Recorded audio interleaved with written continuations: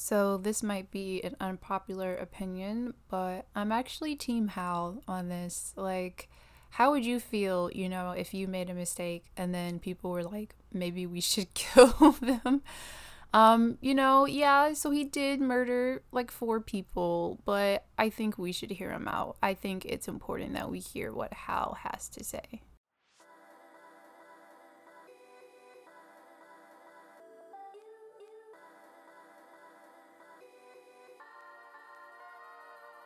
Hello, everyone, and welcome back to another episode of Black Women Watch.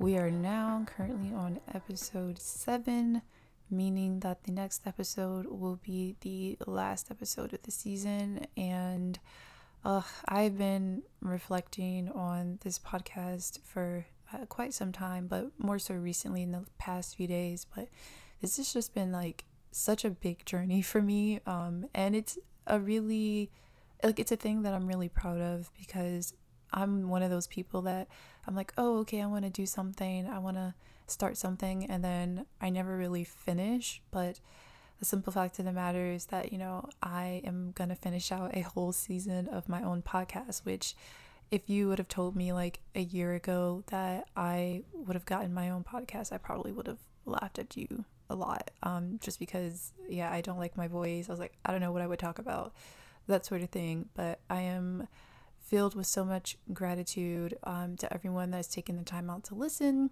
But I don't want to get too sentimental just yet. We'll save that for for the next episode. But I do want to say that we have another special guest slash co-host coming on the show today. We have Miss Heaven Wong joining me, and I was going to read Heaven's bio, but I decided, you know what, I'm going to speak from the heart. I'm going to tell it how it really is. Heaven is a good friend of mine. We've been friends, I think, for about 2 years now. She's another fellow Black woman screenwriter, and it is so good to be in community with her, just because she's helped me a lot with some things. And I don't know, she's just awesome. And like, she's such a brilliant writer, a brilliant mind. And I honestly would not be shocked if she like texted me and was like, yeah, I got a job writing on like SNL or some other like really big show, because she's destined for greatness, you guys. And you're gonna witness that today when we talk about the movie we're gonna be reviewing. So let's jump into that. It's written by Stanley Kubrick and Stanley C. Clarke. It is directed by Stanley Kubrick, and it stars Gary Lockwood, Douglas Rain, and William Sylvester. On this episode titled Affirmative Dave, this is 1968's genre-defining movie, 2001: A Space Odyssey. Dave, do you mind if I ask you a personal question? No, not at all. I've wondered whether you might be having some second thoughts about the mission.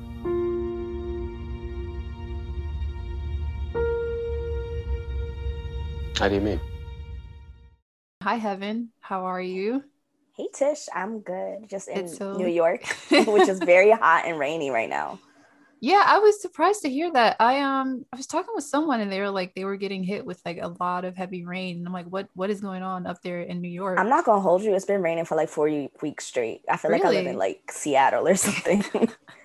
Because I know there was a tropical storm off the coast, and it was supposed to hit us, but I don't think it ever did. I've been waiting for it, and then nothing's ever happened. We might get light rain, but that's it. And I'm like, well, I guess New York might be getting whatever's left over. I don't know what y'all got going on, but I mean, it's funny. People that are not familiar with New York, we get hit by every type of like phenomenon. We get tsunami. I'm not joking. Tsunamis, windstorms, tropical storms, hurricanes, snowstorms, everything. See, and that again is why I can never live in New York.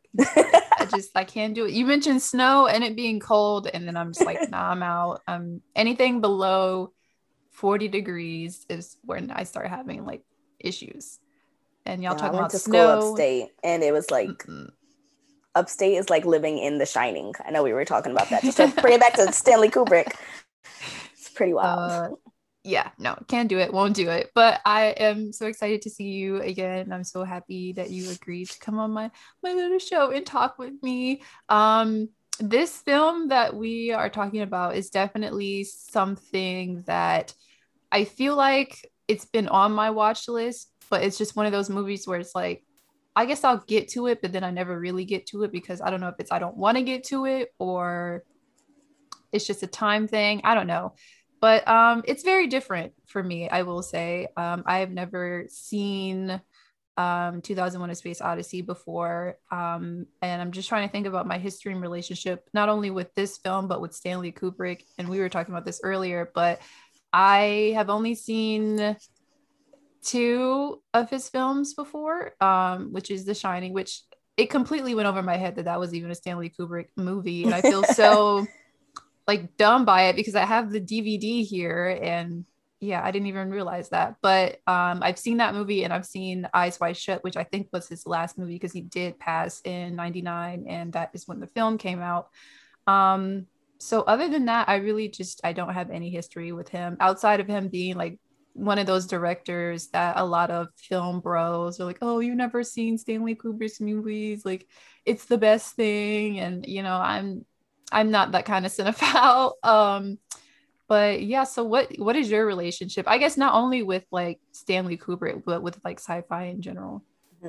So with Stanley Kubrick, I just feel like his movies are a bit weird. You know what I mean? Mm-hmm. So it's never really been my cup of tea. I have seen all of The Shining. I've seen The Shining. Funny story, I never could watch The Shining. Like, I'm not joking. Like, for like 6 years, really? I would watch like literally 1 hour. And then the scene where they go into the hotel room and it's like the weird dog and stuff, I'd always fall asleep there. And then I wake up and he's killing people. And I'm just like, okay. But I did read the book. And then I also have seen some of Clockwork Orange. That's also a really like zany one too. I've seen a little bit of Eyes Wide Shut. And now I've seen all of 2001 A Space Odyssey. But as for my relationship with sci-fi, I feel like I didn't really have a choice. My mom has always been like a very big fan of sci-fi since we were kids. Like I remember just falling asleep to Star Trek because I don't really know what happens in it, but like as a child, it just always put me to sleep. It's something that I've grown with. It's a thing that puts me to sleep now. My mom used to watch like just a lot of alien stuff. She was a big fan of like the X-Files and, you know, so really it's just something that has been like kind of passed on. Like I remember as a kid, like we'd all get together, like me and all my siblings and my mom, and we'd be watching like Godzilla and the Terminator. Like that's cool. Your mom sounds so cool. Like she was okay. My mom was definitely more on the horror wave of things.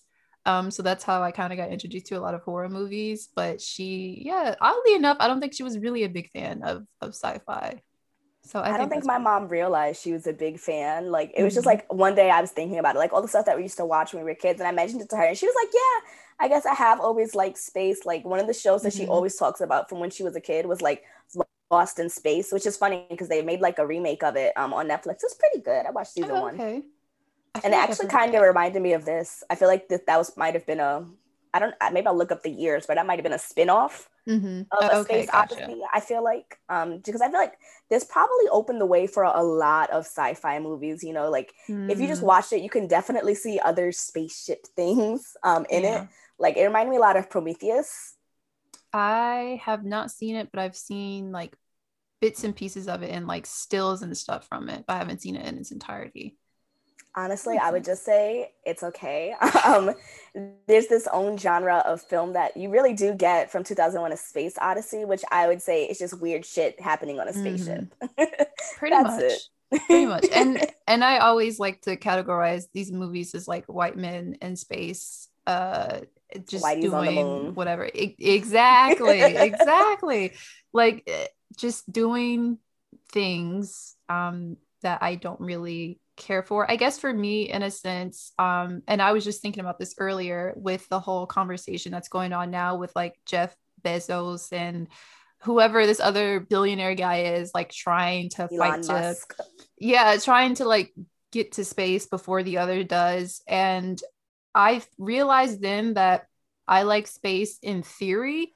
But if there was just some random competition going on where somebody was picked to go with NASA to space or whatever, and I got picked, I would politely decline because I just don't think being in space in real life is all that it's like cut out to be.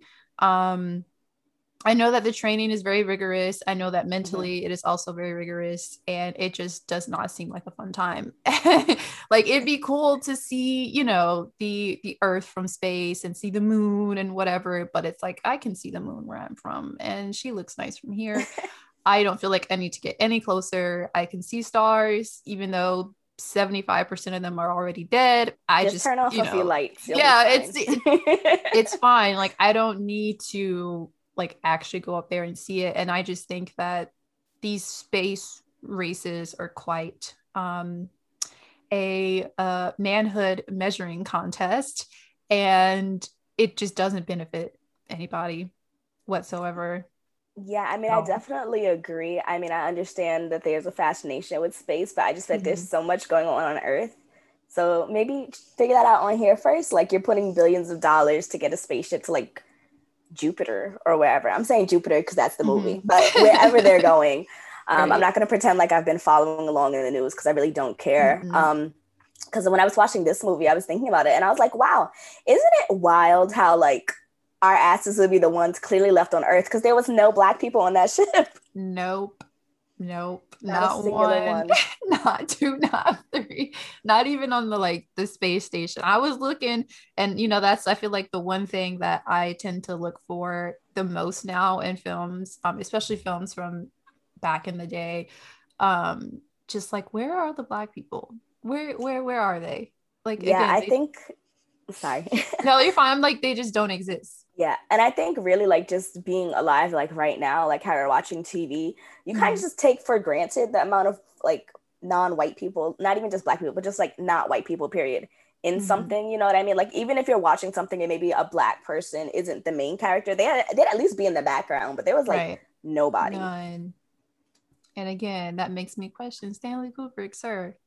What's going on? Like I really wish I don't know. I was digging for an interview to see if I could try and find something he might have said about race relations or whatever, but he was not a very big person on interviews. So that was kind of like pulling teeth. But yeah, it just, I don't know. It just makes me all think about space. And I think the same thing for like the sea. Like, you know, I like the sea in theory. Am I going to go in past my knees? Absolutely not, because there's nothing down there for me. Whatever is down there for a reason. And I don't even think we've explored like 5 or 10% of it. So I just think let's just leave the 90% of it alone. I say the same thing about space. Like, and I guess I think maybe another reason why I didn't particularly care for this movie so much was because Stanley really wanted to make it extremely realistic. And given for the time that it was released back in the 60s, you were kind of coming off of the Pulp Fiction era of sci-fi. So it was a lot of, oh, you have this beast from outer space. Oh, the beast comes down to Earth, attacks people, might snatch up a very nice, pretty white lady. Now we have to attack it to save her and to save the Earth. But he really wanted to like divest from that, and I appreciate him and applaud him for wanting to make something a bit more modern, I guess I should say. But I just always liked the random ass creature coming from space coming down to Earth to like wreak havoc for whatever reason. And I think that's like my beef with sci-fi now, is that you can clearly see that there is a huge influence from A Space Odyssey on all of the other sci-fi films that have come out so far. And they're just very serious, and some of them are good, but then some of them I'm just like, I'm not having a good time. And it makes me think again, in theory, if I was to go to space, I don't think I would be having a good time. So like, I don't know, I guess I just kind of want to ask the question to him more so, is like, who are you making this film for? Because I know that's a thing where a lot of people ask writers and directors like, okay, you're writing this movie, you're directing this movie, but like, who is your target audience? And I do just kind of want to break down the whole plot of this story for those of you who are listening and you may not have seen the movie. I will save you the time. So it's pretty much broken up into 3 sections. So you have the first section, which me and Heaven were laughing about, which is called the Dawn of Man. And basically that's like a 15 to 20 minute Nat Geo documentary about the evolution of humans. Basically, you just have a group of apes who are, just living their lives the way that they live their lives. They're fending for themselves. They're trying to eat, claim territory.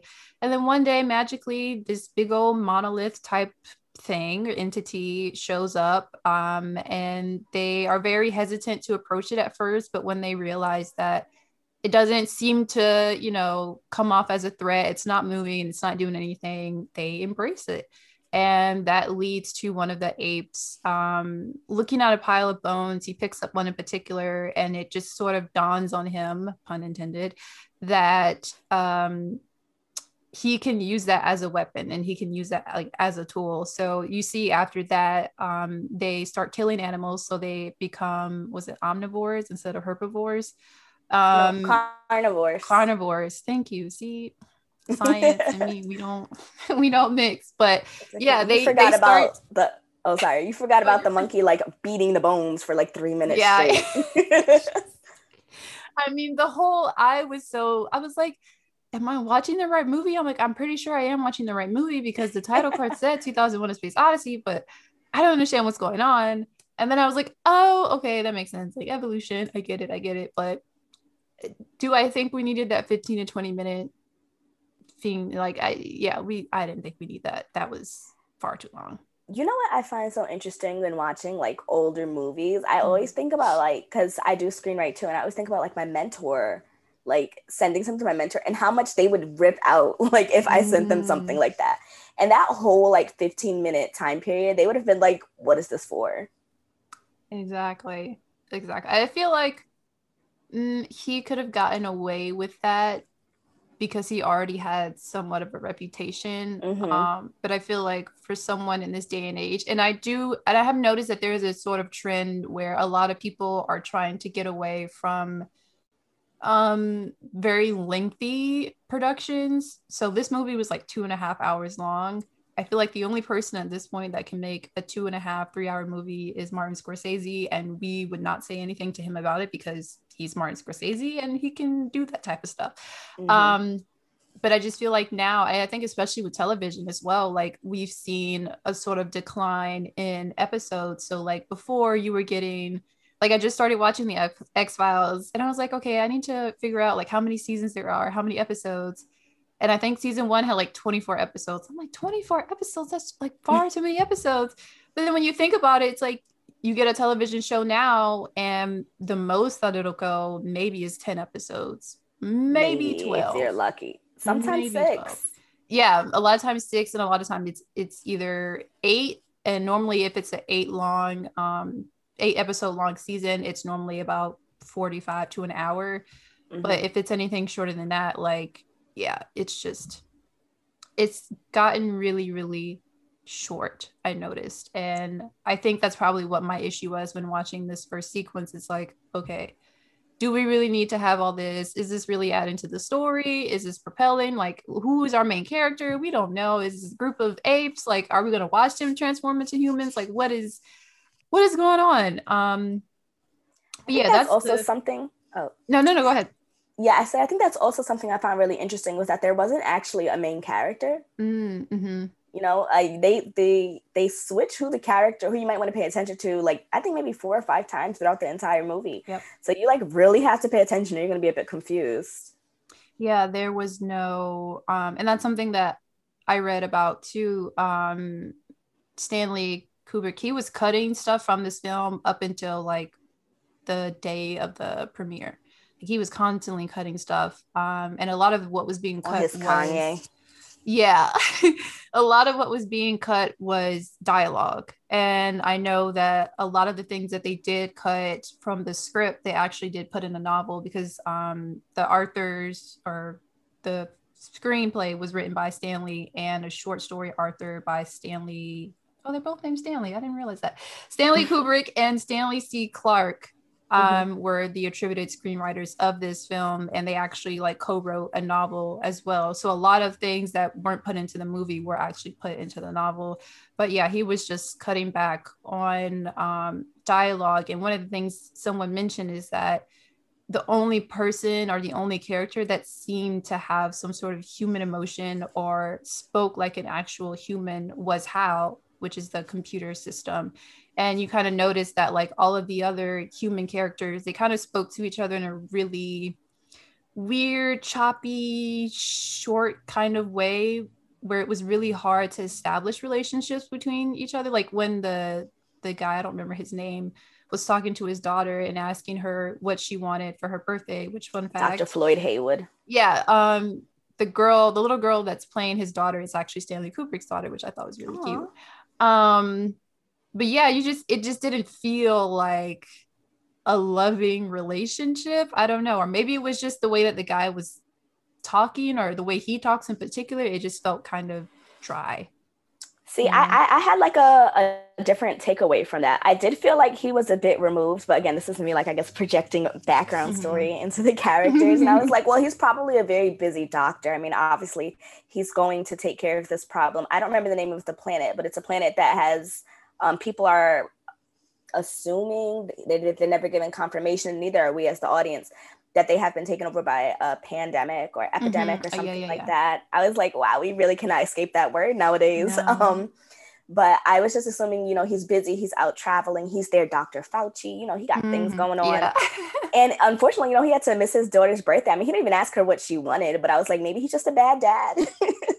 Yeah, it just, I don't know, that whole thing, it felt weird. But one thing I did notice, and I was watching a bunch of like video essays about it, is that the subject of birth was brought up a lot. So you had him bringing up this birthday, and then I think in the next scene you had I don't remember, was it David, I think David or Frank, one of them was having a birthday, and he was like having a conversation. I think it was Dave. Yeah, I had a conversation with his parents about his birthday. And then when Hal was being like turned off, he mentioned his birthday, and then it was just kind of like a thing, a cycle of birth, which I realize is probably the bigger theme of the movie, just how we evolve and how we sort of are birthed into these other types of beings and things of that nature. I don't know. It's very...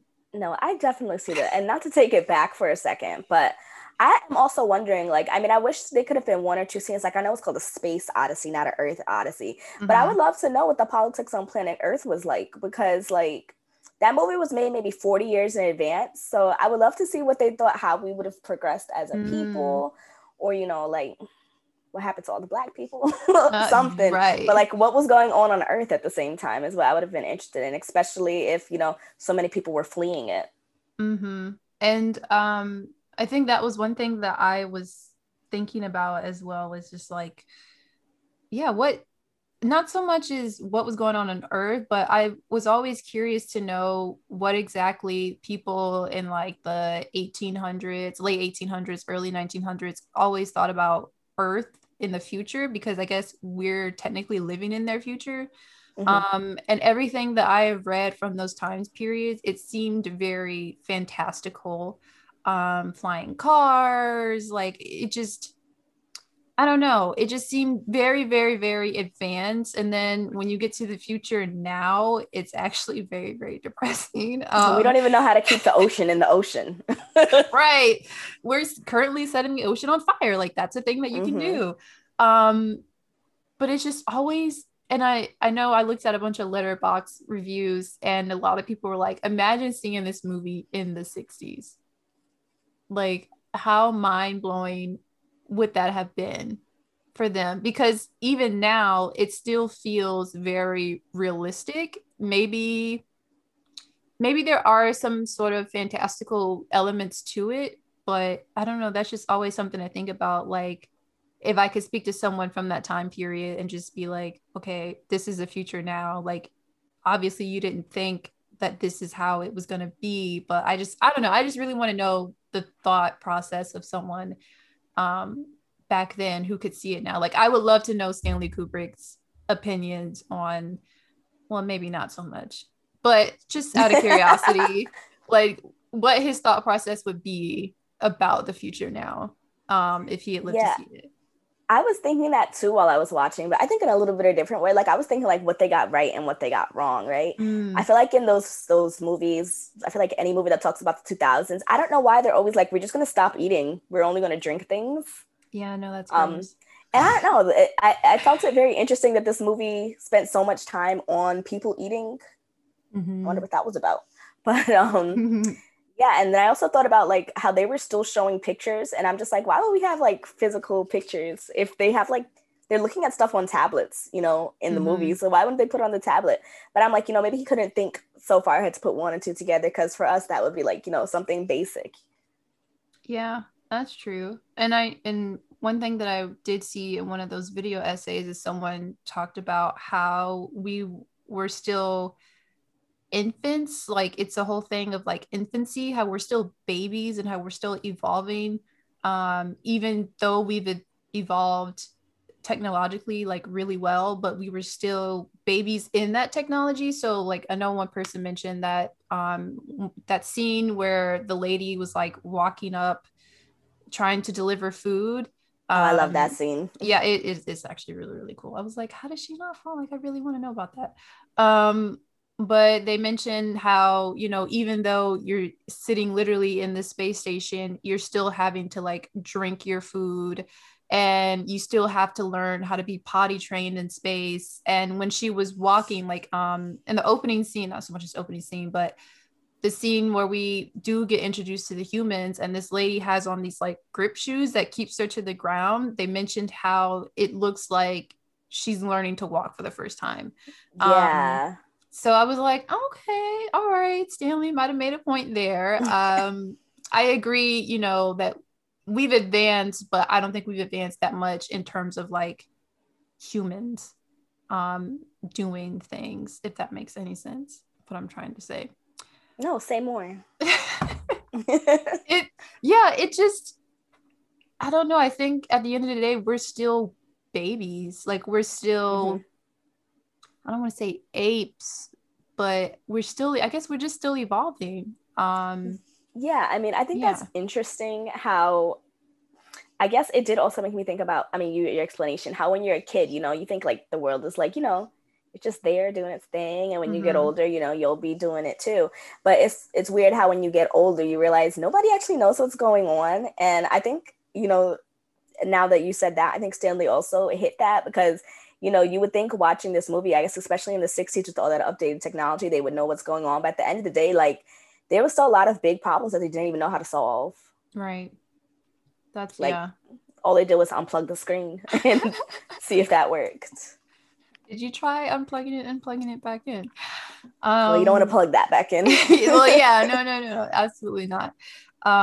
So that was like the first, I guess, half of the movie, and then the second section of the film is called the Jupiter Mission, which is um when we get introduced to the human characters and we get introduced to that doctor in particular, and his whole mission was to go to this planet, which in the conversation he was having with other scientists that were on board, they were like, okay, well, we heard that there's this like epidemic going on, there's this pandemic, like, is that true? And he's like, well, it's not, I'm not at liberty to discuss this, which kind of further adds on to like, okay, yeah, maybe there is a pandemic going on. But truthfully, there was no pandemic. It was just kind of like a cover story because when they got to this planet, I think it was like the moon. Was it the moon? I think it was the moon. Yeah, they were the moon. They were going to the moon and they discovered a monolith was buried. So they uncovered it. And that was like the cover story for that. Like they didn't want anyone to know what they had found, I guess. And when they reach the monolith, they go and, take pictures. And I think one of them touched it. Or when the sun hit the monolith, it sent off this like really loud noise, and it was like transmitting a signal to Jupiter, which is where the third monolith is. And then from there we switch protagonist. Now we're more focused on this crew of 5 who are now journeying to Jupiter, to figure out where this signal is being beamed to and to see if they could find that third monolith. And 3 of the 5 are asleep. They're in hibernation, so that they could preserve just like all of their supplies on the spaceship until they actually reach Jupiter. So you have 2 doctors that are still up, which is Frank and David. And they're just, living life, exercising, eating, drawing stuff, I guess, whatever it is you do on spaceships. I don't know. And that is when we get introduced to Hal. And I think personally, Hal is probably the most human thing about this movie.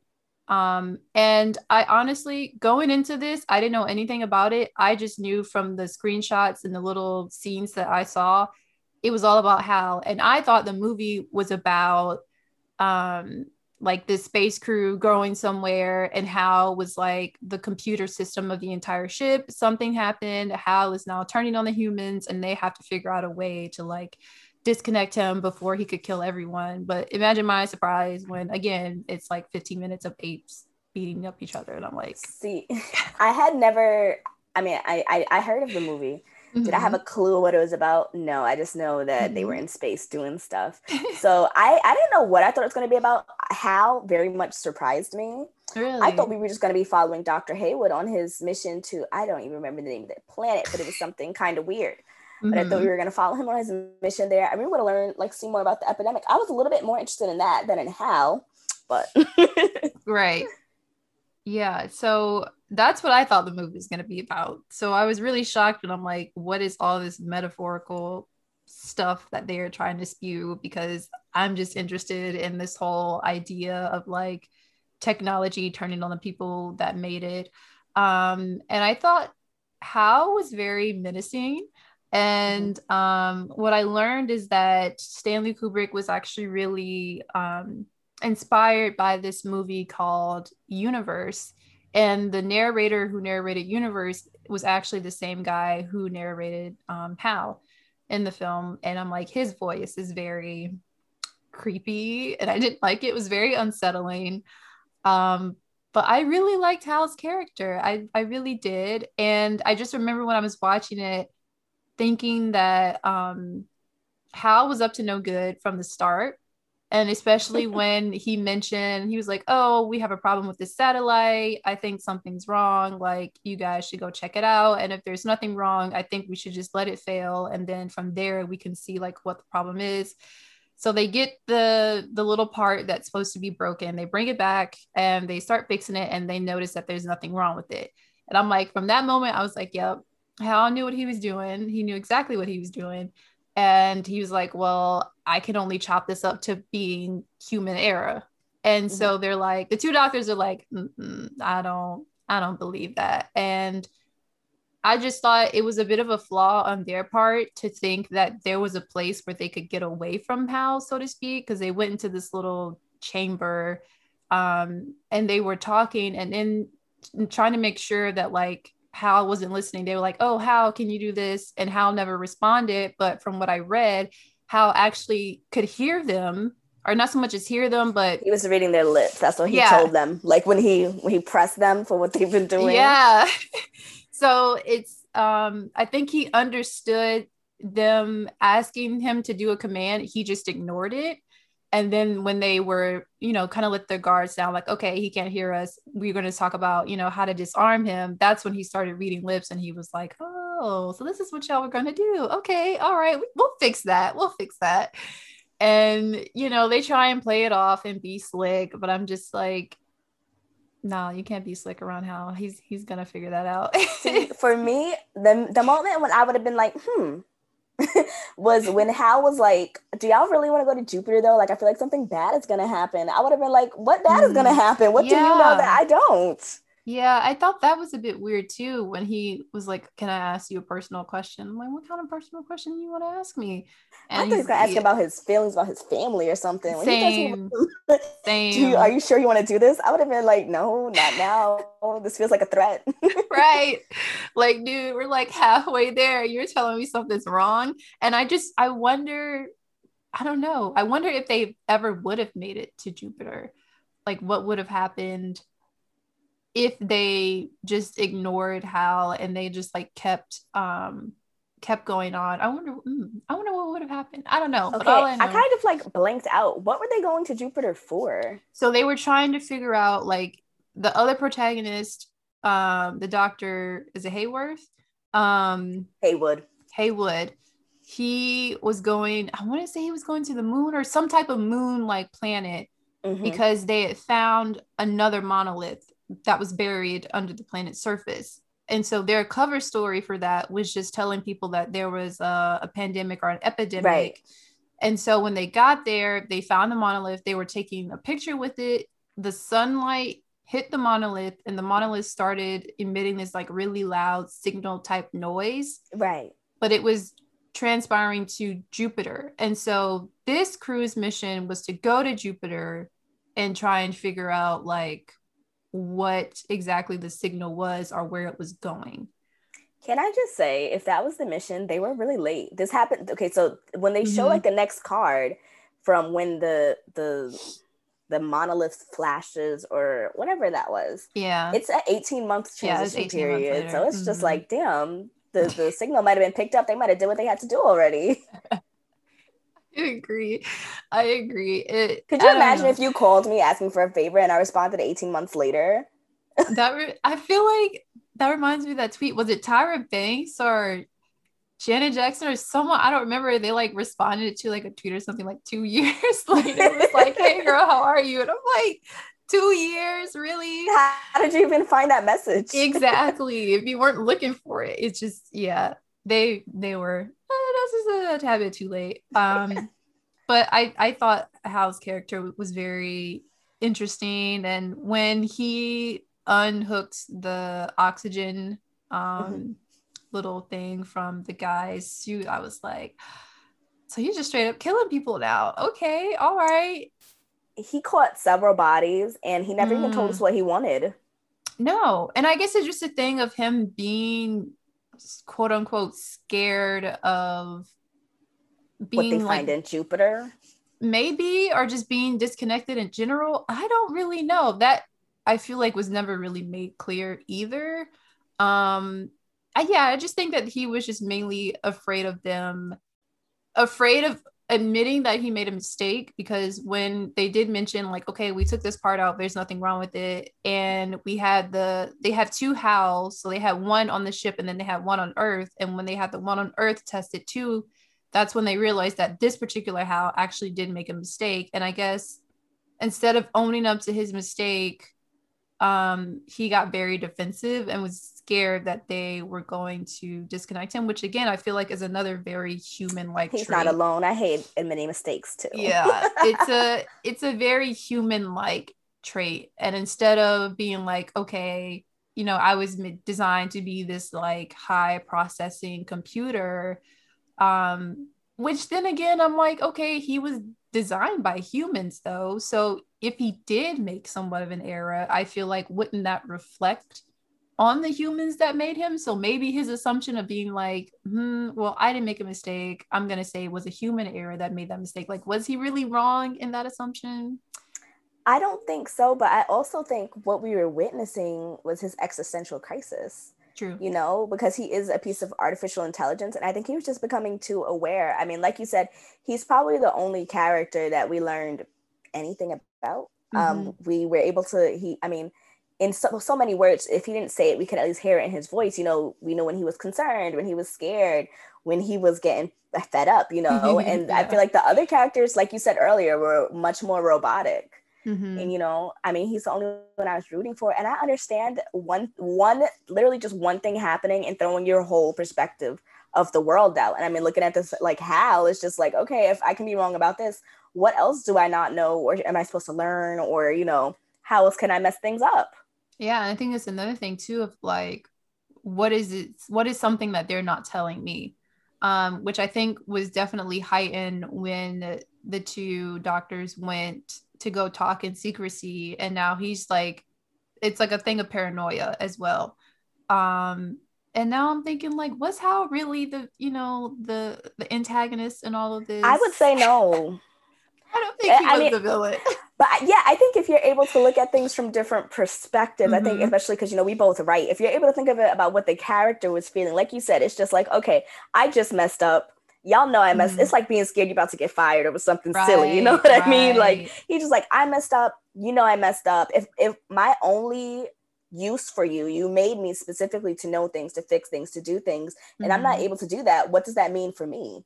Right. And I think in him questioning that, then it turned into, okay, I need to fix this, and the only way that I can fix this is literally just by killing everyone. So and then telling everyone it was human error.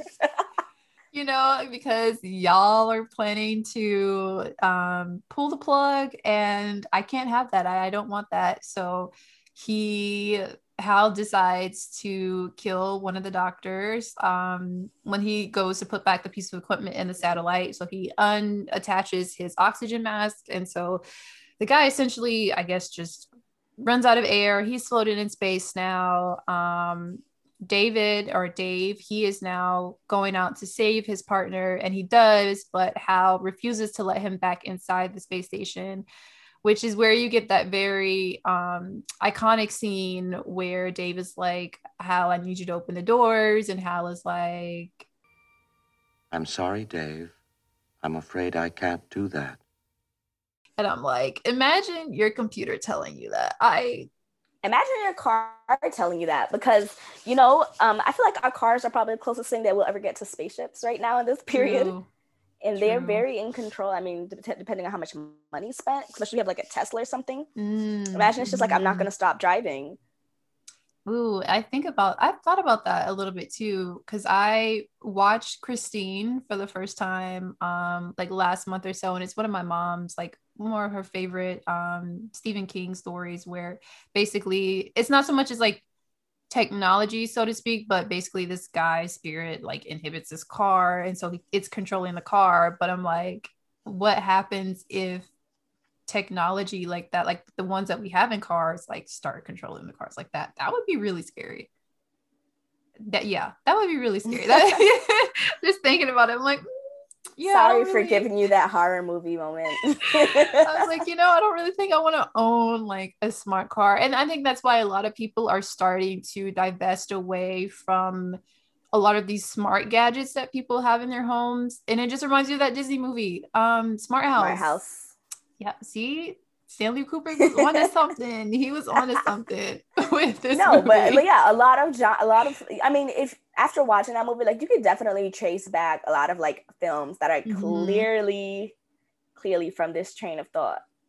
Yeah, for sure. And you know what? I'm just gonna jump on and say, I think Hal was, again, the most human thing about this movie, and I don't think he was truly the antagonist. I think, okay, honestly, I feel like if they would have had like a legitimate conversation with Hal, like and maybe this is also from like, I mean, essentially they're co-workers, and maybe this is just because, I mean, now how we think about work, it's a lot different than then, you know what I mean? I feel like it was a lot more high pressure then. I feel like now we're kind of, if you messed up, your manager, whoever, might be like, hey, what's going on? What happened? And I feel like if they would have asked Hal that, he might have just been like, I really don't know. And that would have been the end of the movie. And even then, like, yeah, he might have just been like, and that just, I think, poses another whole like existential question of like, okay, I literally just don't know what I'm doing.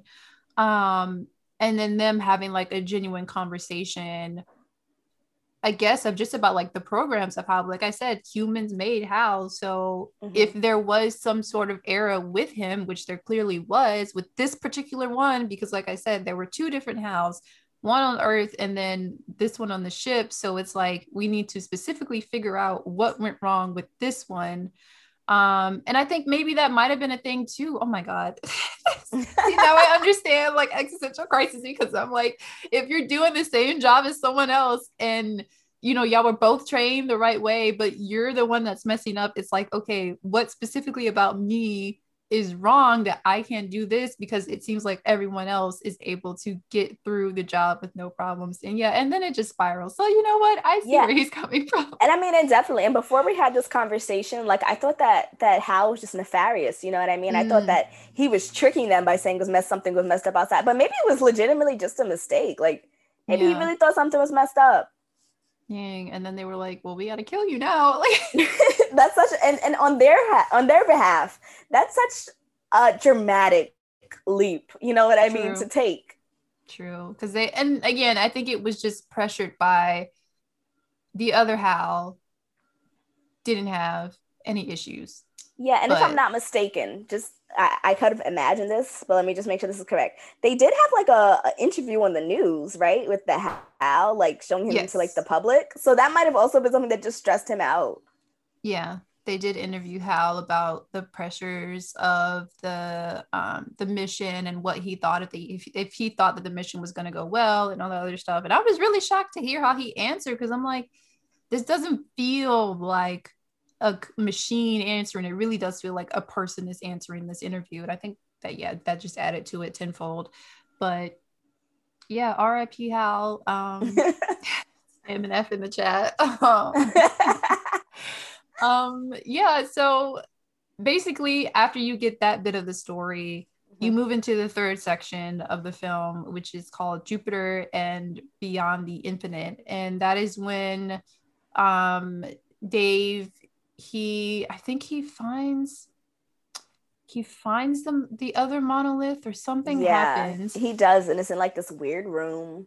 Yeah. And so he gets like transported to this extremely weird room and he watches himself basically die. And then he's reborn as another very iconic shot of the film where it's called a star baby. And a lot of people say that, oh, if you look at it really closely, he's in the shape of a sperm and he's headed to Earth. And, after that, that's the end of the movie. It's very interpretive. It's left up to what you think happens. It's another one of those open-ended things, and Stanley Kubrick hated when people asked him what the ending was supposed to mean. He was just like, I feel like if people are able to provide a definite comment of what they think the ending is, and he's like, then I didn't do my job right. He's like, I just kind of wanted it to be just very interpretive. Just a And vibe. yeah, yeah, it's literally just a vibe. It's like, No plot, just vibes. yeah, no, no thought, head empty. Um, and yeah, I don't know what to say about the end of this movie. It was definitely weird vibes. Yeah, I was like, okay, the guy's a baby now, but like, did he travel And the in the baby also looked like a future? spaceship. Did it look like a spaceship to you? It did. Okay. And I'm like, is he gonna travel to Earth now? Like, is Earth in the future? Is this like another monolith? What is going on? And Is it again, even the same universe? who knows? And it's just, I guess Stanley Kubrick is doing his job when he says that, like, I want the ending to evoke more questions. Because I definitely had a lot of questions. I was like, okay, what the heck did I just watch? Um, yeah, I don't know. How did you feel about the movie as a whole, though? Um, I think it was a very beautiful movie. I think that, Mm, I was watching it, I was like, this is cool because the special effects, I mean, do they like something we do now? No, but like, do they look like something you might do in your student film? Yes. And even though yeah. that does sound like they're bad, I mean, that's really good if like something from back then could even look like it has a place even now. Mm, You know what I mean? Um, it was a little bit creepy to me because, like I texted you earlier, I don't like human beings in monkey suits. I don't know why. It really just like does do good things to my God. spirit. I feel out of place. It It's very disarms me. unsettling. Yeah, it's very unsettling. It's scary. But I think outside of that, I think it was just, and I, like I said, I am a no, like empty head, no thoughts type of person. Mhm. So I was just watching it like, wow, stuff is just happening. I'm True. just watching somebody walk for 10 minutes. That's cool. I thought it was a cool movie, like probably like if you're high. Yeah, and that's the funny thing about it. So first off, what I learned is that the people that were in the ape costumes, because I'm like, there's no way that these are like actual apes, right? When I was watching, I was like, they're You not can see their moving. eyes. That's why I don't Yeah, like it seeing was the skin I was behind the like, eyes. and that's when I realized that, okay, I'm like, these are actual people in ape costumes, and that is not okay to me for whatever reason. But it was actually a mime troupe. I think Stanley. spoke with the leader of one of these troops, and the leader played the like, I guess the protagonist in the first of it, that one leader of the ape pack, and then his mime troop was all of the other apes. I mean, they did what they had to do. Did I Can want I to just say do that? the concept of somebody speaking to the leader of the mime troop is so funny to me. It was very interesting to learn, but I was like, you know, that makes sense. It makes sense at the end of the day. It makes sense. But I thought the film looked very good as well, and I think that is the one thing that a lot of people like about this movie. I'm not gonna sit here and be like, y'all are lying, because if y'all really thought that this was like a groundbreaking amazing movie, y'all are just saying that because you like the way that it looked. And I noticed from a lot of the Letterboxd reviews, not many of them were about like the theme of the movie. It was literally just like, oh, this movie looks awesome. And during the release of it, I know someone mentioned that about 250 people walked out of one premiere because they were like, what is this? Like, what am I watching? I feel like I'm wasting time. And now that I think about it, sorry, I've never heard somebody talk about the plot of this movie in my life. Like, now that I'm thinking about it, it's kind of like Avatar, you know what I mean? Like, nobody talks about the plot, everybody talks about the look. There's like, oh, you know, great gowns, beautiful gowns. Yeah, I can't give you more than that. But it wasn't until there was one guy in particular at this one premiere who was smoking some weed, and he was just tripping out of his mind, and he pointed to the screen at one point. He was like, oh my God, like this is God. And a lot of people started showing up to the theaters, you know, baked out of their mind to watch this movie, and they were just like, it was such an experience. And that is what I saw a lot of on Letterboxd and on other reviews of people being like, is that what we should have did? probably. I'm like, man, maybe I need to watch this movie again, and then, you know, just take a little edible and see what happens. Maybe I'll like it more. Maybe re-record the episode. Right. Maybe I'll actually get the message that he was trying to give us, because being sober, I'm just like, what is this? I mean, I could tell it was something about birth, because a lot of it, like, I mean, there weren't any literal births in the movie, but a lot of the scenes, I don't know, gave me birthy vibes. Like, there were a lot of times where it was just darkness, and then a light would shine through a small hole or something, you know? So I could definitely see that that's what he wanted us to get from it. What about it? I don't know what he was saying. True, yeah. But I heard the words. Well, yeah. That's all that matters. I think that's the gist of it. When he talked about this movie, he just mentioned that, like, he really wanted to make a movie about man's relationship to the universe. And I think a lot of that is birth. Like, I think a lot of the universe is birth, because things, I guess in the sense of like stars, you know, stars are born technically. Yeah. I don't really know. So like stars are born, and then, you know, they have their little moment, and then they die.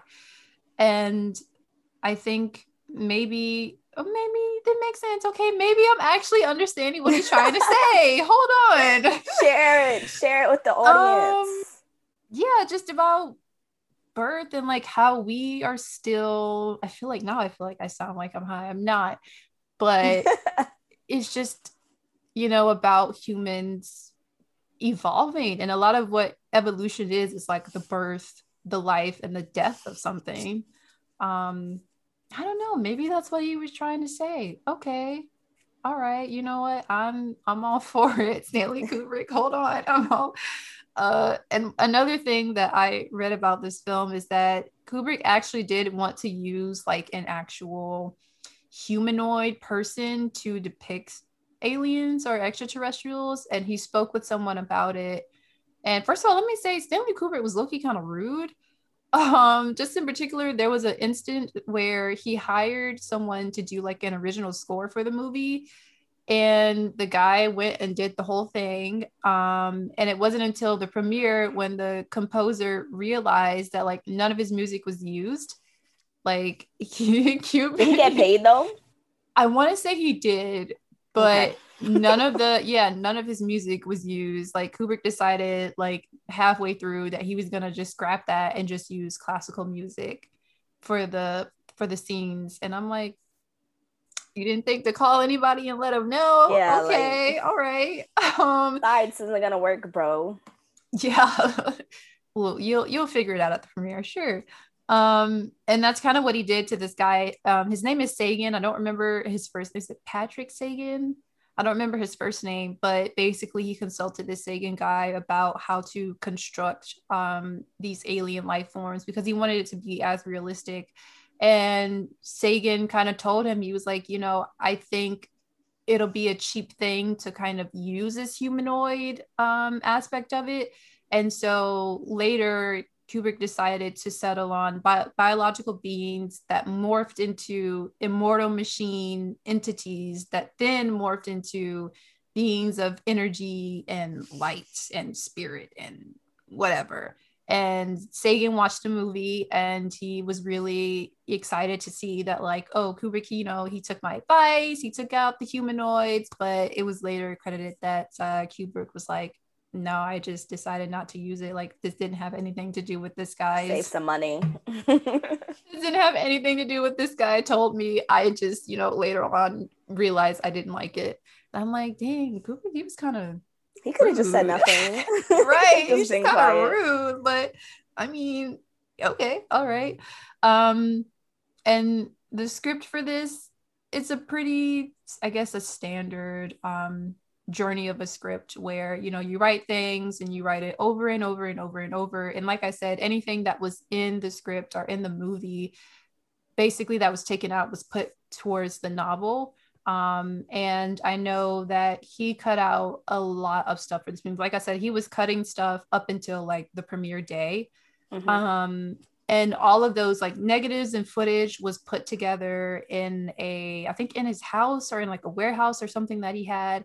And before he died, he stressed that all of it be burned, and it was burned. And that wasn't just for that film, that was for like all of his other films as well. All the stuff that he didn't use, he was like, just burn it. And they burned it. And I never want to be one of those people to where I feel like, and I don't know if it was a thing of like gatekeeping or if it was a thing of like, I'm a perfectionist, I think all this stuff is like my mistakes and I don't want anything to do with it, that type of burning. But I feel like that could have been very useful in a way. And it kind of reminds me, it kind of reminds me of when I went to randomly went to a Tyler Perry movie set Which set? It's some movie that he's doing for Netflix, Jazz Man's Blues, I think it's gonna be called. Apparently this is like his magnum opus. This is a movie he's been wanting to make forever. I'm like, okay, and really, because I thought Madea Goes to Jail is pretty good. Right? Okay, I was looking, I was like, dang, where Madea? She's not here. But it's taking place in like the 20s, I think. So they kind of the family lived in these like shacks or whatever, and I got to walk around. Like, it was really cool, like being on a movie set, professional movie set like that. But one of the guys whose land they were using, he was like, he really wanted to keep at least one of those shacks on his land, just as like a memory. And it was going to be a lot to try and haul those things back to Atlanta, because that's what he wanted to do. He was like, okay, after we're done filming, I want you to uproot this and we're going to take it back to Atlanta, because that's where his movie studio is. And he's like, we'll just put it on the lot for whatever. And he was like, outside of that though, I want everything else to be torn down. He's like, I don't want anyone else to benefit or prosper from my dream. And I'm like, why are you gatekeeping this kind of stuff? Like, not even being controversial, just being fair. What else do you expect from the dude that doesn't even want to pay his writers, you know? Well, yeah, that I get. But it just really baffled me, because I'm like, okay, you know, you can't carry all this stuff with you. Why would you try and at least like tear it down? Someone else could use it. And, you know, I don't know. I just think that's just a waste of Or I think people are just short-sighted, you know, because who knows? Like, sometimes there are people who in their time period aren't appreciated. You never know, you know, in 30, 40 years, people might really be getting down with Madea, and they might have loved to see these things that people are just destroying and taking back. Yeah, and I just thought that I don't know. I didn't think it was a good idea, and I just didn't understand why on earth he would want to destroy something like that and then claim like I don't want people to profit off of my vision and my dream. I'm like, you act like this dream is so, you know why. Yeah, I know why, but it's like you act like this is so original when it's not. But okay, I have a question for you. Yes. Okay, so the movie literally takes place in 3 acts, but do you think it fit a 3-act structure well? No. Yeah, I felt like it was very avant-garde. Yeah, and that's what I was thinking to myself when I was watching some of these videos. I think one reason why I didn't really mesh with the movie too much is because it did feel extremely experimental. And I have watched a couple of experimental films, but I still don't know how to process them, I guess, correctly. Like it reminded me of the film Burning, that South Korean film that came out, and I really liked it. But at the end of the movie, I was like, I don't understand anything that happened. I mean, it looked good. The characters were really good. I thought the plot leading up to the climax and the end of the film were really good because you just want to know, like, have you seen Burning? Okay. No, I'm not cultured. I'm gonna be honest. I only watched it because Stephen Yeun was in it, and I'm like, I'm a fan. I'm a fan, and it was an actual like Korean movie. I think it was all in Korean. There might have been some pieces that were in English, but it was nice seeing him be in that type of environment. So that's the only reason I watched it. But it was one of those movies again at the end where I'm like, I don't understand anything that just happened up until this point. So I don't know. Sometimes I feel like maybe I don't have that lens, or maybe I might not be cultured enough. I don't know what it is, but it definitely felt like maybe 4 or 5 acts in this film instead of 3, because I was trying to figure out where the first act ended and then when we got into the second act. I couldn't distinguish that. No, yeah, I definitely agree. I think that if it came out like nowish, it would be a great limited series. True. Because I think we'd be able to have a lot more questions answered than, because I feel like watching the movie, and mind you, I knew nothing at all about this movie, so you think I go in with a lot of questions, but I actually came out with more. Yeah, I did as well. It's just, I don't know. And then it's just a thing of like, where do you get these ideas from? And yeah, that's what I always think too. I'm just like, my brain just doesn't work that way. And I know, like I said, like if I was trying to show a birth, I'd probably just show a birth. Right. That's it. I'm not trying to show this man watching himself die and then being birthed as a star headed for Earth. I'm not creative enough. That's not me.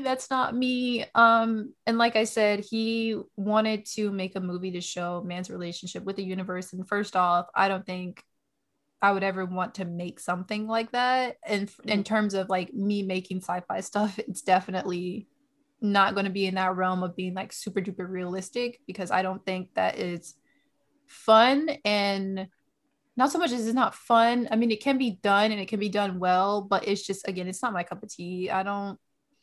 If I really wanted to know about NASA and space and spaceships, then I would just, I don't know, watch a movie that NASA's made or produced or something like that. If I go to the movies, I'm going because I want to have fun and I kind of want to escape all of that. So it just, I mean, I feel you. If I was making a sci-fi, like mine would have more pulp than an orange, you know what I mean? Like, yeah, it would be kooky. But I did read that a lot of people like really gave him props because he worked with like a lot of like specialists at NASA and stuff to make sure that everything looked as realistic as possible. And so, that was interesting. Yeah, I applaud him for that. He was involved in like every aspect of this film. And I was looking at people talk about the design, and he was so involved in this movie that he literally picked out the fabric for the spacesuits, like to the like tiniest detail. And even then, I don't feel like that's such a tiny detail, but he was heavily involved in everything from the set design to the music to the script to directing, sound, editing, like all of that. He might be the only person with more hours in their day than Beyonce, because that's a lot of work. Honestly, probably. I wonder how he did it. I don't know. I don't know. I've never really looked too much into the life of Stanley Kubrick, so I don't know what his like work ethics are. Um, but yeah, he seems like the type of guy who's into every and anything. I feel like the only thing that I've heard about his work ethics were like from The Shining, and it wasn't very good news. Oof. Yeah. Did he direct The Shining? Mm-hmm. Why do I feel like I wanted to remember that, we but just I just we don't. just talked about this like an hour ago.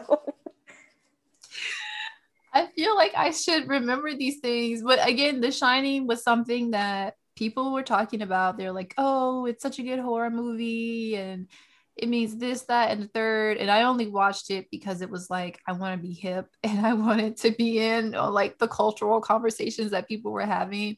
I didn't pay any attention to like who was directing it, who wrote it, Mm-hmm. who was starring in it outside of Jack Nicholson, and Shelby. Her name is Shelby. I think her name is Shelley. Shelley Duvall. Shelley. I was there for her mainly. Mm-hmm. Dang, I feel like I wanted to remember that. But yeah, from what I heard from that movie, yeah, I would not want to work with him. Nah, so no. there you have it. I don't know. I feel like we kind of might have fell off the era of when we had divas in film and television. I mean, there definitely are still some, but I'm glad they don't exist as much because I feel like that type of personality is often used other words to avoid the word abusive. True. Abusive. And you cannot pay me enough to get abused at work. Absolutely not. And by a white man, no less. Oh, no, my ancestors. My ancestors. Oh, no. I'm good on that, love. Thank you. Yeah, this movie is definitely a cultural phenomena, and it is in the Library of Congress. Yes. I could be wrong. I'm just assuming. I want to say it is. But it's right there. I did read that it had it probably is that. I don't know. I know it's in some very important library because it was deemed like of high importance to American culture. Interesting. Okay. I mean, just a fun fact. I mean, I guess. And again, I just think all of it is from the look of it. And I wonder if it didn't look as realistic as it did, would it still get the same hype? Okay. I feel like I'm not being controversial when I say this because this is Black Women Watch. Right. But I do feel like there are just certain movies that like when you're like, even when I was in film school or now, you know, you just chalk it up to like, this is some white people shit. So this is why they think it's good. Like white people shit. Yeah. I'm going to chalk it up to that. Like there are just certain movies that it's just like, everybody's like, it's so good. And then you watch it and you're just like, I think it's a cultural disconnect. Because yeah, I wholeheartedly agree. I was like, this is not something, if I was alive back then and I was a moviegoer, I don't think this was something that I would have chosen to watch. No, give me the Cleopatra Jones. Right. That's what we came here for. No. And I always try and tie these conversations and these movies back to the title of the show, which is Black Women Watch. But I mean, at this point, I'm like, can I even do that here? Because there were just no Black women and no Black people involved in this movie. I don't think any people of color involved, period. Yeah, and I think that's another thing. Like, I just took it for granted because I feel like at least nowadays, like when you watch like a space epic, there's at least one or two Black people, even if they're just the sidekicks, you know? Right. There's always somebody. So it was the absolute lack of any. I was like, wow. Yeah, there were just none. And I don't know. I just think it's extremely important, not only in this genre, but in all genres, that we get that representation. Because again, it's like, you can't tell me in space, Black people don't exist. You cannot tell me that. You just, no. Science fiction, you can't sit here and be like, oh, Black people, that's historically inaccurate. How, Sway? Please tell me. So this is might sound a little bit woo-woo, but I will also say these type of tales are also just reimaginations or fairy tales or dreams of colonization. You know what I mean? Mm. That's how I feel it is, Ooh, because in heaven. those type of things, they're going to another planet essentially to take over or whatever. They've already taken over, and there are not meant to be any people of color and barely any women. You know what I mean? So it's just like Mm. this feels feeling a little bit Christopher Columbus like. True. I didn't even realize that. Okay, that makes a lot of sense. And that makes me think about the episode I did on The Thing when I Hmm. noticed that, okay, we Yeah, I have love that some. episode. I'm a big fan of the Ooh. show. I listen to every episode. Oh, thank I you. probably don't listen to this song because I hate my own voice, Oh but my God. No, you sound fine. I love your voice. But it makes me think about that episode and what I read, okay, so we do have some Black characters, right? Black men characters, mind you. But even then, there was a issue with one of the characters being written in a very stereotypical way, to the point Mhm. where someone who was going in to read for that character just basically went off on the director and was like, why would you want to write something like this? Like, why would you want to portray a Black character like this? And I feel like from the 60s to the 80s, maybe there might have been a jump because you did have that period of Blaxploitation films. But even then, yeah, I feel like that's a whole nother episode. I don't even want to get into that. But That you'd have to dedicate a season to. yeah, I would definitely 100% dedicate a season to that. But I just felt like maybe there might have been a gradual move into writing better Black characters, especially because some, if not the majority of Blaxploitation films were written by white men. I don't know, but then again, it may not make that big of a difference. But I think it was, because I think that, again, like us being alive right now, we really take it for granted, because the way Black characters were written even 10 years ago, it was yeah, like some shit. You know what I mean? So yeah, it's a lot. I could curse, right? I'm sorry. you're I've been fine. No, cursing. you're fine. But yeah, I feel like it has been like a greater shift, and like Mm-hmm. now what I always say like is that they're like characters, not caricatures, and that's been Mm-hmm. a great change within 10 years alone. Even though we got a longer way to go, Ooh, yeah. the past 10 years has done something. It's past 20, so imagine 30 or 40 years. Yeah, for sure. And it's kind of a thing that in terms of the movie The Thing, when it was mentioned why women were not a part of the film, they argued that if we did put a woman in this particular movie, it would have turned into a love interest. And I'm like, well, it's not going to turn into a love interest unless you make it a love interest. Like, Mm-hmm. I'm not going to go watch a movie, see a woman and a man on the same team together, and then automatically assume, oh, they're having sex or they're in a relationship. Like, it's just a man and a woman working together. Girl, don't um you know that women don't have jobs? Why would they be working together? right, like, why the heck is this woman in Antarctica to begin with? But yeah, it's just a thing of, like, I guess, making a mountain out of a molehill. And also, I know a big conversation that a lot of people were having, and I remember, I guess, this from more coming of age movies that were coming out lately, like Booksmart, Lady Bird, whatever else that's out by A24 or whatever. A lot of people were like, why aren't these films showcasing Black women or like Black people in general? And it's a thing of like, do you want them to showcase Black women in general though? Because I think that's also what happened with Little Women. People were like, well, why aren't there any Black characters in this? Like, why are they slaves? And da, da, da, da. And it's like, okay, but would you want to see a Black version of this? Like, be honest I with me. wouldn't. I feel like I mean, and I'm of the camp, like, I don't want a Black version. I don't care about a Black version because I probably don't care about the white one. I prefer we just do different projects. We don't Yes. need any more IP. Let's just get some new stuff out there. And I've been thinking about that in regards to this film. I'm like, okay, but would I have wanted a Black character? Because I'm pretty sure if we did get a Black character, he would have been zooted. Like, He first and definitely would have. foremost, To be he would have fair, been like zooted. 3 out of 4 cast members were zooted. To be fair. Exactly. So he would have been one of them. He would not have been the main character. So that just makes me think, like, why is it such a thing that we kind of want to input ourselves into these certain situations or films, what have you, when it is very clear that it is not meant for us?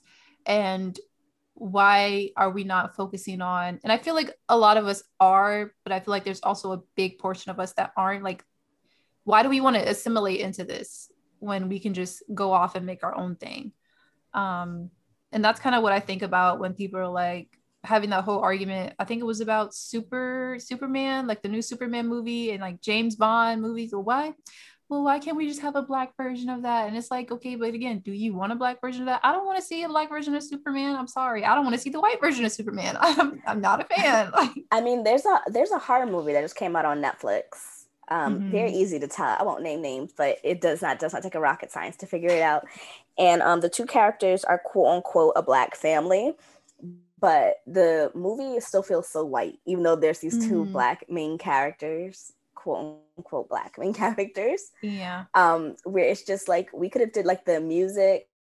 There's like no, like maybe one or two black songs, you know, and it's just like, I don't know that, like, I'm not saying, you know, we all do the same thing, like, because black people aren't a monolith, obviously, Sure. But there's nothing to culturally signify these characters as black, except for one of them is brown or dark skin. Other than that, it's like nothing. Like anybody could have been these people. Exactly. And I just feel like if you're just putting me in there as a placeholder, or if you're just putting me in there to check off a box, oh, look, we are diverse, but you aren't giving me the liberty of being who I am. And that is like being like specifically a dark-skinned black woman. I don't want it. You can keep it. I would also say it's a lot more to, I guess, making a black story than just having, you know, the black characters. Because like I said, you can have the black characters, but you don't have any perspective, or whether it's culturally or about the character's personality, or even just, you know, like going back to that movie, you know, you're living in a very white town and nobody's facing racism, like nothing at all that would signify, you know, that this is like a black person's life. And not like racism is our every part of our life, but you know, it's something we have to deal with. So it's like, you can't just ignore a black person's existence and just say this is the black character, you know, that to me, at least, that's how I feel when I'm watching stuff like that. It's like, there's nothing to signify that this person is actually black. Right. And it just, I don't know. Like I said, I thought about that when I was watching this movie. It's like, okay, a lot of people were talking about that too with the Titanic as well. They were like, there's no black people in a Titanic. Given that it is somewhat, I guess, historically correct. Yeah, Babe, we would have been in the basements with the rats. That's where we would have been. There is no reason for black people to be on the ship. And I think I did read this very interesting article when I want to say that there might have been one black person on this ship, one or two. There was like a very little number of black people on this ship, but it's on the Titanic or yeah, I think on the Titanic. Okay. I think there was like one black person on that ship, and I want to say that he did pass, like he wasn't able to get out. But even then, it's just like, again, when I watch these movies, it's like, okay, do you actually want a black person in this movie, or like what is it that you really are trying to say? Like, you just want to say like, I just want to fit in. But it's like, and to be fair, I feel like we are at that period where we could see, like, we see what happened, you know, when people asked for black people to be in those type of things, like whether it's like these type of sci-fi horrors. I feel like this one wasn't as horror-y as the ones that we're used to now, but like, you know, when they add the black person, they just kill them first. Yep. And that's it. Except for Alien versus Predator, should I say. True. Shout out to Nye. Yes. I was like, my queen, she lives.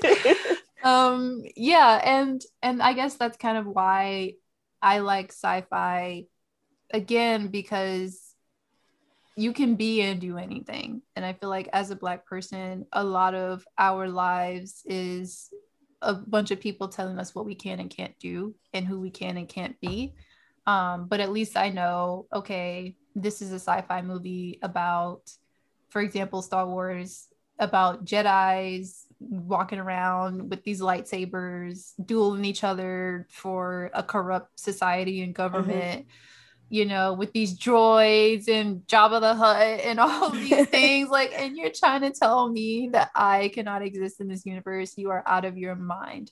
And at that point, I'm just going to go ahead and just call you a racist, because like, there's just absolutely no way that like I can exist in a type of universe like this.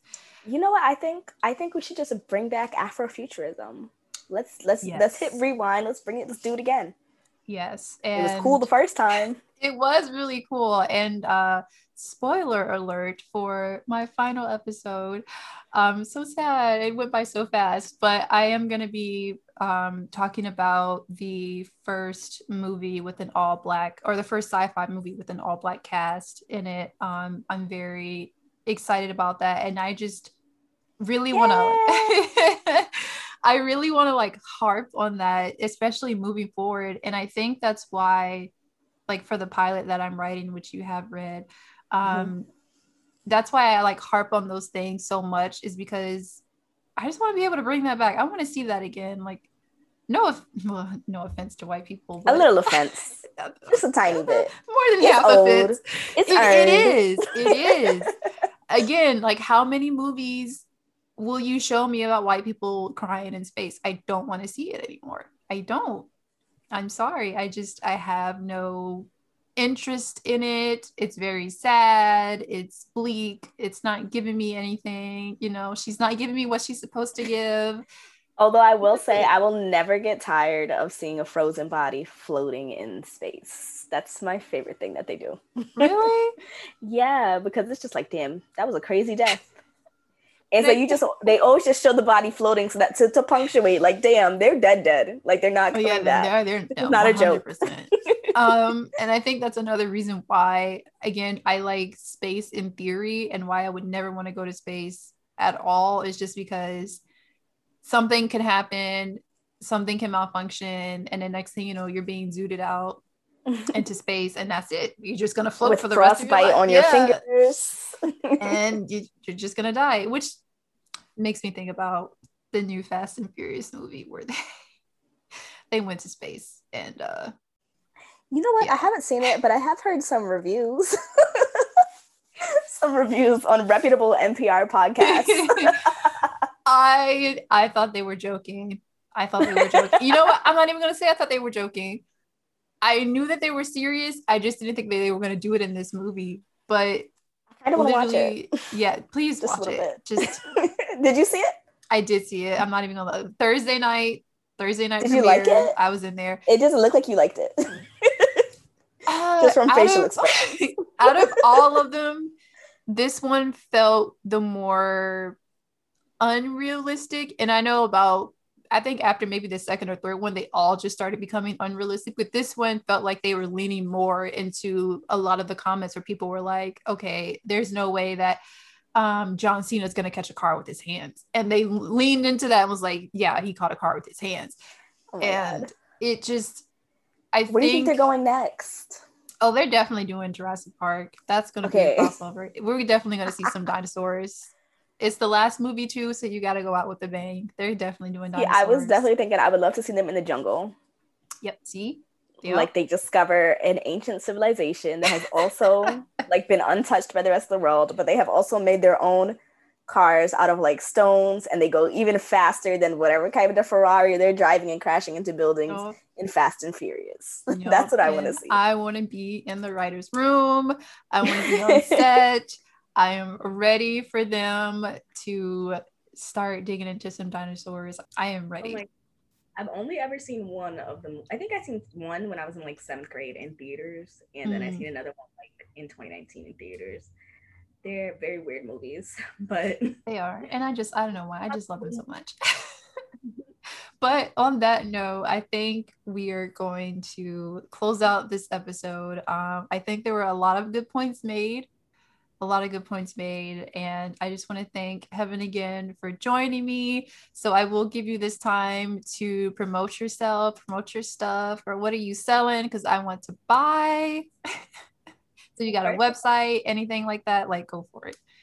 Yeah, first of all, thanks for having me. I love this podcast. I remember when you were like in the flyers. So I'm very excited. What am I selling? Myself. Let's get to that. I write things. You can find me at writtenbyheaven.com. I'm on Twitter and Twitter at Hev, HEAVC, and the number 4 if you want to follow me or whatever for more hot takes about movies, I guess. I don't really watch movies though. I'm more of a TV girl. Yeah, that's pretty much it. I mean, I'm on Instagram, but that's COZL. I don't have a lot of followers, but if you want to see me look cute in pictures, feel free. She's extremely cute in all her pictures. But yeah, thanks for having me. Yes, thank you so much for being here. And of course, that just means that you have to come back for the next season, which we still don't know what that's gonna be. Yeah, I think I might keep that a surprise. I think I might actually say what it is live or choose the next season live with the next episode. But I don't know. We'll see. We'll see how I'm feeling. But yes. But I am so excited again. Thank you for being here, and we are going to leave it at that. Of course. Talk to you later. Thank you. So that is what Black women have been watching this week.